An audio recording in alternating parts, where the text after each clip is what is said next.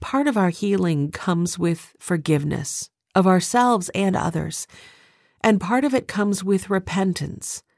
But first, we have to begin with how God sees us, how He sees you.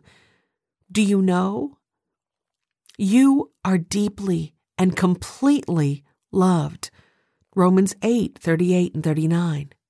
You are totally and completely forgiven. 1 John 2:12. When God sees you, He sees the righteousness of Jesus. 2 Corinthians 5:21. You mean the whole world to Him. John 3:16. He thinks you are beautiful right now. Song of Solomon 4:1. He's committed to your restoration. Romans 8:29. You are not now, nor have you ever been alone. Hebrews 13:5.